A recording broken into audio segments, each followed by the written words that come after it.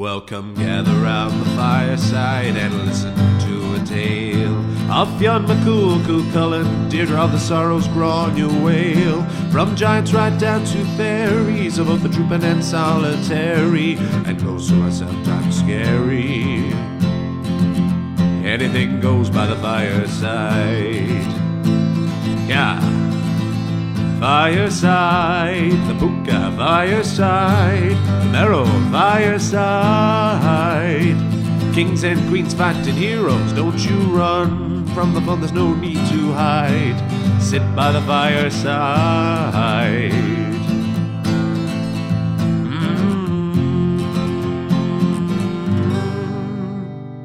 Fireside.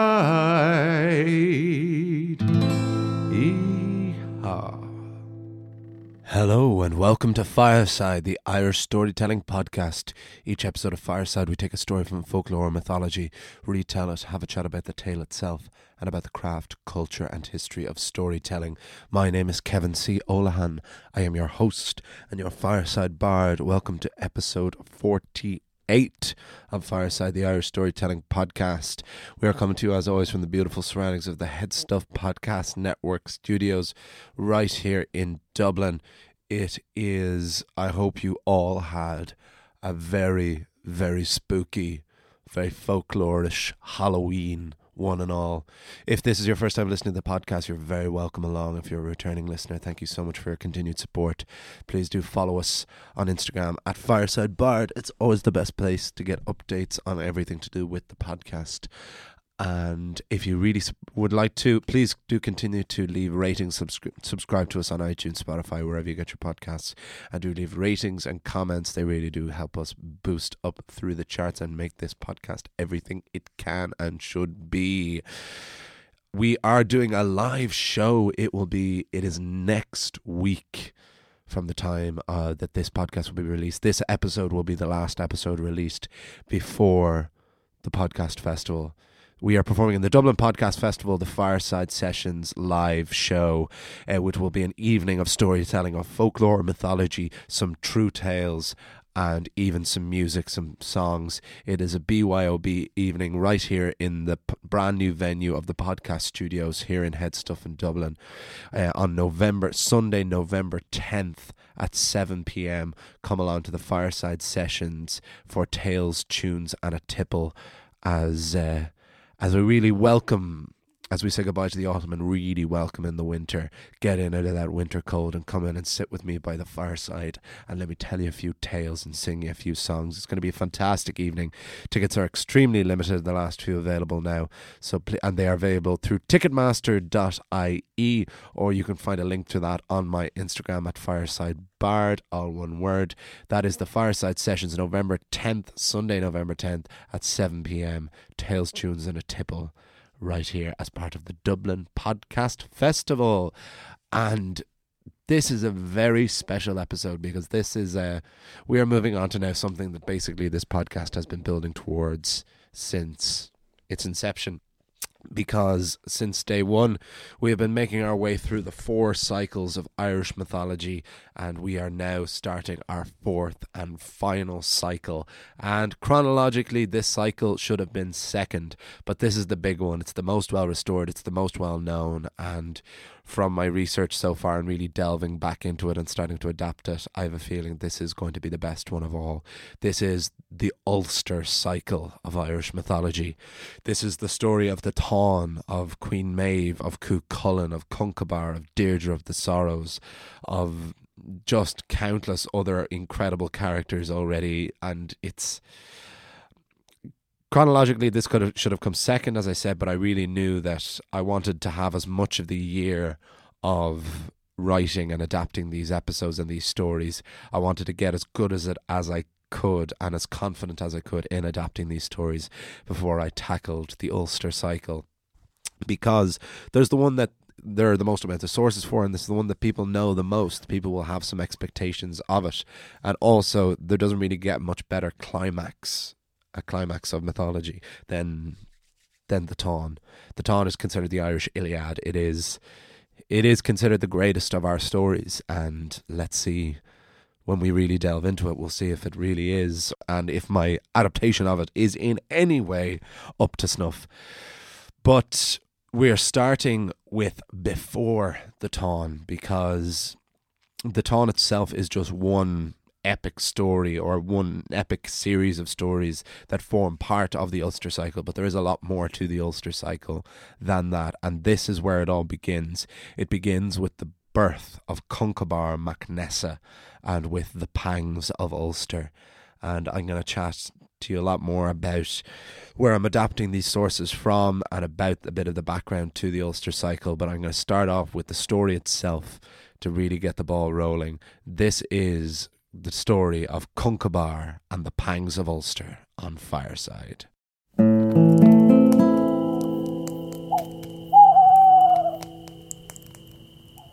Conchobar and the pangs of Ulster. Once there was a princess named Nessa. She was daughter of XLVIII, king of Ulster. When Nessa became a young woman, she would sit on the hill outside her father's keep and take in the kingdom. One day there was a druid named Conchobar walking through the plains, and the young princess called out to him, "You there, druid, what is this day lucky for?" "As it happens, your highness, this hour is for begetting a king or queen." "Is that so?" "Why, yes. Anyone conceived today who ascends to the throne will be known in Éire forevermore." And Nessa took one sweeping look across all her eyes could see, and she could not see one other man in the vicinity. So the princess turned to the young druid and said, "Well, I suppose you'll have to do so." And Nessa took Conchobar by the hand, took him inside her home, and had very pragmatic and perfunctory sex with him. And this was no scheme that Conchobar was plotting. It wasn't as if he roamed the plains of Éire, telling beautiful young women if they slept with him their sons would be king, although he probably could have gotten away with that for a good while. The druid's prophecy was sound, and Nessa became pregnant.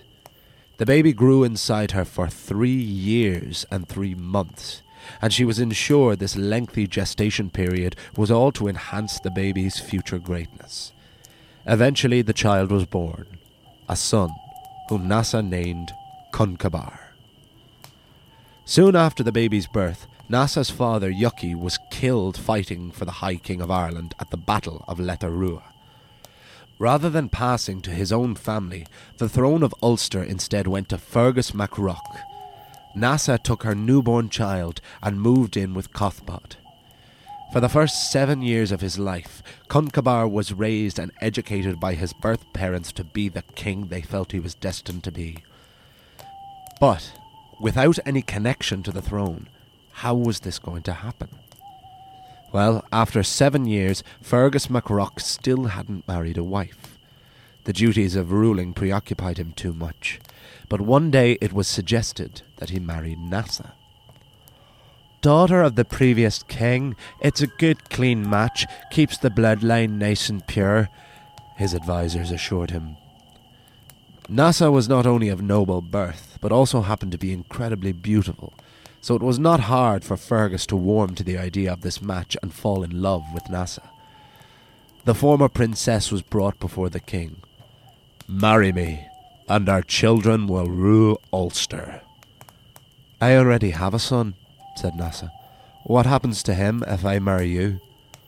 "I will adopt him, and he shall have my protection. He will not bear my name or inherit my titles, but he will be safe from harm." "That's not really good enough." "Well, what would you have that in my power I could provide?" Nessa was cunning, but also realistic. She knew there was no way that Fergus would allow Conchobar to inherit the throne should a child of his own blood be born. But in her head, a grand plan began to form, and Nessa offered a compromise. "Will you allow my son to be king for 1 year? Then you can reclaim your throne and pass it on to your own stock, but Conchobar's children will still be sons and daughters of a king of Ulster." Fergus mac Roch thought this over. His advisor whispered in his ear, Conchobar is only a child. Give him the throne. He will have the title, but everyone will know you are still king." With this assurance, Fergus granted Nassa's request. The two slept together, and the 7-year-old Conchobar MacNassa became king of Ulster. Immediately after the child took the throne, Nassa began plotting to assure he stayed there. She hired a Robin Hood-esque band of rogues and ruffians to pillage, plunder and thieve half the population of Ulster before donating all they had taken to the other half. Nassa also, on behalf of Conchobar, donated all the gold and silver in her possession to the warriors of Ulster, as payment for past and future wars. When a year was over and Fergus tried to reclaim the throne, the people of Ulster unanimously told him, "We'll have to think about that one." To the Ulstermen, Fergus had traded them like livestock, and all to win the heart of a woman, whereas Conchobar had been generous to them, giving them all he had. They felt he had their best interest at heart and should remain on the throne. Nassa's plan had worked perfectly. Fergus MacRoch was forced to give up all future claims to the throne, and Conchobar cemented his rule as King of Ulster. As Conchobar grew in age and size, so too did the worship given to him by all of Ulster. Every day he was taught by his mother until he was the wisest man in the province. His temperament proved ideal for the role of king. He was never quick to make a decision. He would always weigh up every conceivable option until he was certain. He was also one of the most adept and natural warriors, but he was never allowed into battle because he had not yet produced a son. Every soldier and warrior was more than happy to die for this king. Every wedding that took place, Conchobar would be offered the opportunity to sleep with the bride before the husband, so that he would always be first in every Ulster family. The same was also true whenever he was offered a bed in any home. If he so chose, he could sleep with the woman of the house. But many years into his rule, a great fair was held in Ulster. The main event of this festival was a mighty chariot race. Every great racer was there, but when the terrain had been thoroughly beaten and churned up by the hooves of many a horse, it was King Conchobar MacNassa in his golden chariot, pulled by his great bulky steeds, who was the winner. And this was no fix. The Ulstermen respected Conchobar, and would have gained the king's own respect and not wrath should they have beaten his chariot. But Conchobar did have the best horses and chariot, and his chariot and horses had the best rider. Around this time there was a rich landlord of Ulster named Crinnoch MacAgamon. He was rich, arrogant and inconsiderate, like every landlord before and after him, right up to the landlord who owns the property dwelt in by your humble storyteller. When Conchobar won the chariot race and was declared the fastest racer in Ulster, Crinnoch piped up, "My wife is faster." This brief but potent statement sent a wave of shock through the fair and very quickly reached the ears of the Ulster king. Crinnoch was arrested and taken prisoner, and the Ulster warriors were dispatched to fetch the landlord's wife to determine the truth in her husband's statement. The wife of Crinnoch was named Macha, and when Conchobar's men arrived at her doorstep, they found her 8 months pregnant with twins. "I cannot race in any chariot. I am about to give birth." "Your children will grow up with no father if you don't." Crinnoch had given Macha a good life, but she knew well he was arrogant and boastful. In fact, the last thing she had said to her husband before he left for the fair was, "Don't be shouting your mouth off." As if that's something I'd do. And that's the exact kind of thing he did. Despite this, she hardly desired her husband to be killed, so heavy with the weight of the 2 babies, Macha made her way to the fair. The landlord's wife was forced onto a chariot and told to await the king.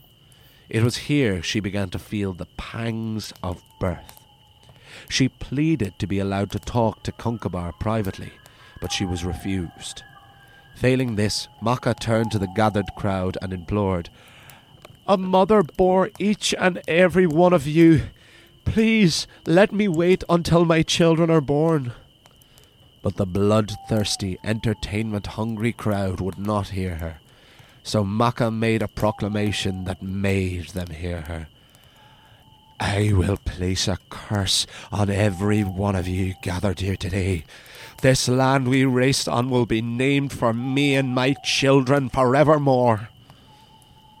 Conchobar reached the plain, and the chariot race began. It was neck and neck across the entirety of the field.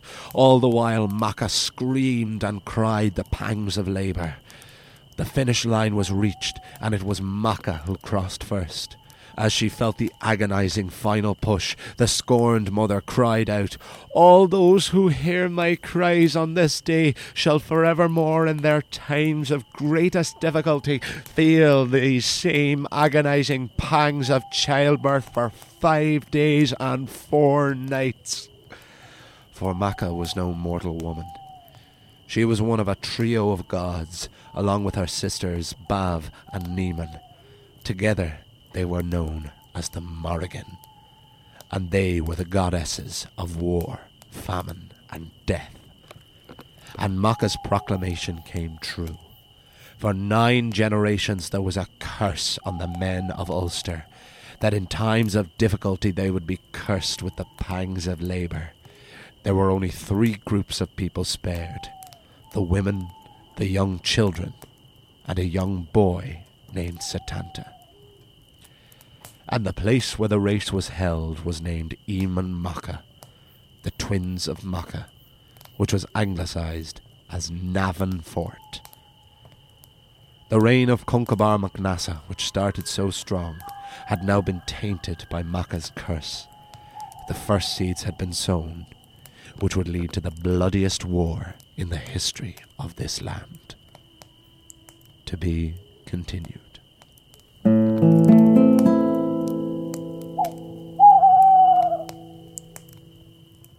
And that was the story of Conchobar MacNessa and the pangs of Ulster on Fireside. And it has begun. The die is cast, the seeds are sown. That is the first tale of the Ulster cycle, or the first 2 tales, really. So, the sources I've used for all previous folk tales and myths adapted on this podcast, they've been varying sources, but 2 of the Gospels, of course, had been W.B. Yeats' Book of Fairy and Folk Tales and Lady Gregory's Complete Irish Mythology. So Lady Gregory has an entire, basically, her book on Irish mythology is split into 2 halves. The first half is every other mythology in Ireland, and then the second half is all just Cuchulainn, is all just the story of the Táin. And while Lady Gregory has been gospel, particularly for the mythological and the Fenian cycles, because she doesn't really cover the historical cycle, and they've been really fantastic as densely written in their Kiltartan English, as she called it, as they are. And her Cuchulainn story doesn't quite hold up as well, for one very simple reason, and that's because she greatly sanitizes it. The Táin is about as bloody and filthy and mouldy a story as you are ever likely to hear. There is a lot of talk of bodily functions, of sex, of violence, of just everything that we consider ourselves so desensitized to now, which of course in 1895 or 1902 I think is when she released Cuchulainn of Merhivna first. We're so desensitized to it now, but of course it would have been a much more conservative time back then. But Lady Gregory didn't think that people would be interested more so. She didn't think that that side of the story was worth preserving, despite the fact that that was a huge and very crucial part of every Old and Middle Irish adaptation and telling of the Táin right back. The Táin is thought to be set around the time of the 1st century. Cuchulainn is often paralleled with Jesus Christ, that he lived around the same time as that. So, but it's the 1st century AD that we're talking about. But evidence of the Táin being written down starts around the 8th century, between the 8th and 12th century. 12th century is where we have one of the strongest complete versions of it. But of course, it orally would have probably been told, any time after the 1st century up to the 8th century before they started to write it down. So it is as old as it gets.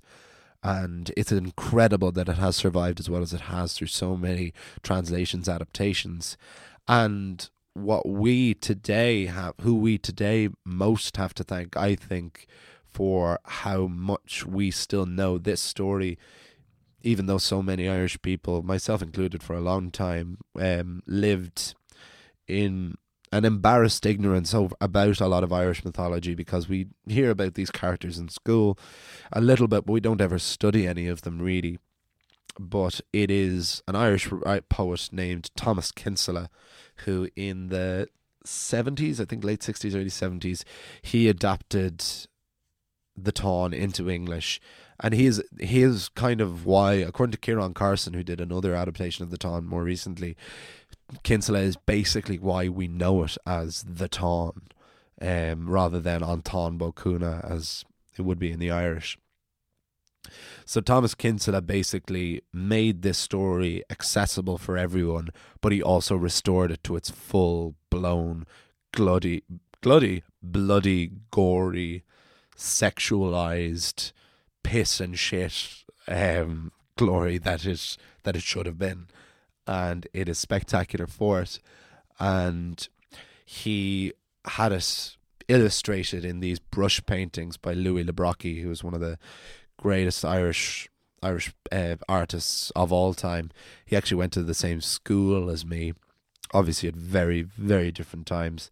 I think did Louis Le Brocq die not too long ago? He lived like a crazy long time. I think he was like 102 or something. Because he was born, I think he was born in 1916, Louis Le Brocq. Great name. Not a name you would normally associate with an Irishman, of course.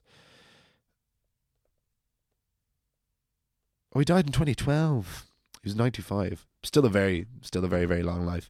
But I digress, because he does these series of brush paintings in the Táin, which are my favourite illustrations in any book ever. They're absolutely stunning. I want all of them tattooed on my body, particularly a brush painting he does of the Morrigan itself, in the battle crow form. If you can't get your hands on a copy of Louis Le Brocq's Táin, his illustration of Thomas Kinsella's adaptation of the Táin, then just do yourself a favour and just Google Louis Le Brocq Táin brushstrokes and just watch some of them there. Actually, it was amazing because I have a lot of these books in hard copy, but I got a Kindle last year, which has really saved my ass, particularly writing this podcast on the go, just being able to have loads of my books on that. And I recently re-downloaded a couple of editions of the Táin onto the Kindle, and the one of Thomas Kinsella's one, it actually has the illustrations included in the Kindle version, which is really nice. It's really great to see them even in the pixelation of the Kindle. But what's been nice about going back to the Thomas Kinsella adaptation of the Táin, because last year I'd read the Thomas Kinsella version when I was in school. I studied classical studies outside of school when I was in secondary school, and the Táin was on the syllabus, but I never studied it, but I just read it in my spare time because I bought it thinking I would use it. And Ciarán Carson is another writer who did the more recent Penguin Classics version, and that's probably the shortest version of it, and it's really, really snappy. It's great. It absolutely flies along. And he treats Thomas Kinsella as God, basically, but adapts his own version. He doesn't try to make it different for the sake of it. He doesn't have an ego as a writer in terms of wanting to put his own stamp on it. But it's a really swift, really snappy, very fresh adaptation of it that's brilliant, that flies along. But what Thomas Kinsella's version has, they both have incredible introductions, but the Ciarán Carson version is just the Táin story itself, whereas Thomas Kinsella gives a brilliant guide in his introduction about the stories that lead up to the Táin. And I want to adapt the whole Ulster cycle because there's so many good stories in it. And there is a lot in the Táin that you kind of just have to accept for granted, and it's really exciting now discovering the reasons for all of those. For example, you have an element in the Táin where the warriors of Ulster are just asleep and Cuchulainn is the only one who's not, and Cuchulainn single-handedly has to defend Ulster from the armies of Connacht.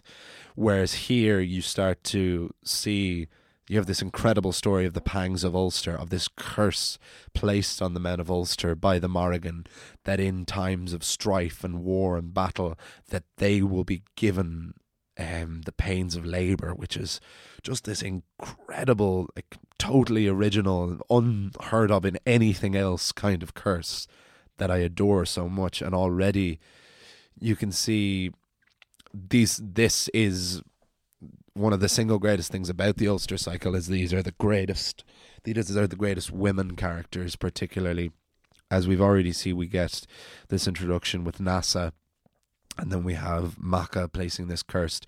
We're going to meet Deirdre of the Sorrows. We're going to meet Queen Maeve. These are incredibly fleshed out, vengeful, savage, unreal female characters to go alongside the incredible male characters as well, of course, like Cuchulainn. And we meet Conchobar here, whose ascent to power and his birth is more interesting, I would think, than him as a character necessarily. But I think that's just because I've been so saturated on this not saturated, but we've had a lot of stories about kings, because that's literally what the entire historical cycle was just talking about king after king. So I was hesitant to open this with just another story about the birth of another king, but that's why I incorporated it with the story of the pangs of Ulster. Those were two individual stories that I meshed together and I think worked together. In terms of how I'm going to do the podcast now for the next few weeks, obviously I usually do myth, folktale, which has been a little bit more broken up since I did the 2 episodes on King Sweeney. The last 3 weeks have been Halloween. We had the 2 Halloween folktales, and then we had the Halloween special last year with the readings of different horror and gothic tales, which I hope you all enjoyed. But with the Táin and with the Ulster cycle, there is an awful lot to cover. There's a lot of stories. There are 7 stories before the Táin even begins. Now I have amalgamated 2 of them already, and I'm sure a couple of the rest of them will build in together as well. But there's a lot to cover, and it's a lot of really, really good stuff. So, and we're coming to the end of the first year. Now, of course, it's not like we get to 52 weeks and then I move on. You know, we're going to go until the Ulster cycle is finished, in terms of Irish mythology anyway, and then we'll regroup and make a plan of what we'll cover after that. But I do want to keep the folktale element, because I do think it is a huge part of this podcast, because the folktales are so often bring a lightness, and they're usually what I would end up adapting and putting my own stamp on more so, because they're more bones than tight plot, whereas the Táin is very well preserved, and of course it's going to be in my voice and there is going to be my version of it, but I would pride myself on never changing anything just for the sake of it, and if the stories are perfect as they are, I'm not going to change a huge amount of them. I mean, you guys can let me know what your thoughts are on that as well, of course, on how we're going to proceed. But I'm thinking that it is going to have to be nearly all focused on. It's nearly going to be the Ulster cycle from here on out for the rest of the year, particularly. I mean, I do want to include, hopefully, as we enter the Christmas season, some Christmas folk tales. And there are also folktale offshoots of the Táin, because there are so many stories of Cuchulainn.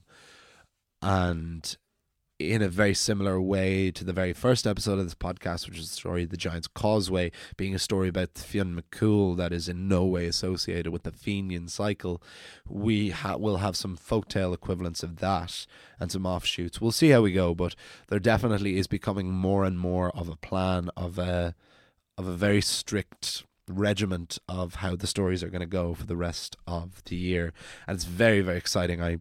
can't believe I'm here.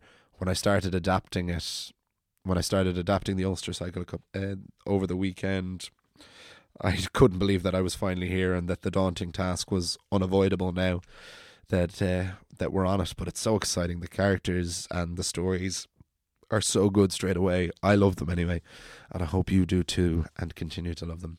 So I'm going to wrap things up there. I had a nice little bit of a ramble there that I hope made sense, and you get what I'm trying to do here. But I hope you really enjoyed the story of Conchobar and the Pangs of Ulster. Please do continue to follow us on Instagram at Fireside Bard. Please do come to the live show, Fireside Sessions, Sunday, November 10th at 7 p.m.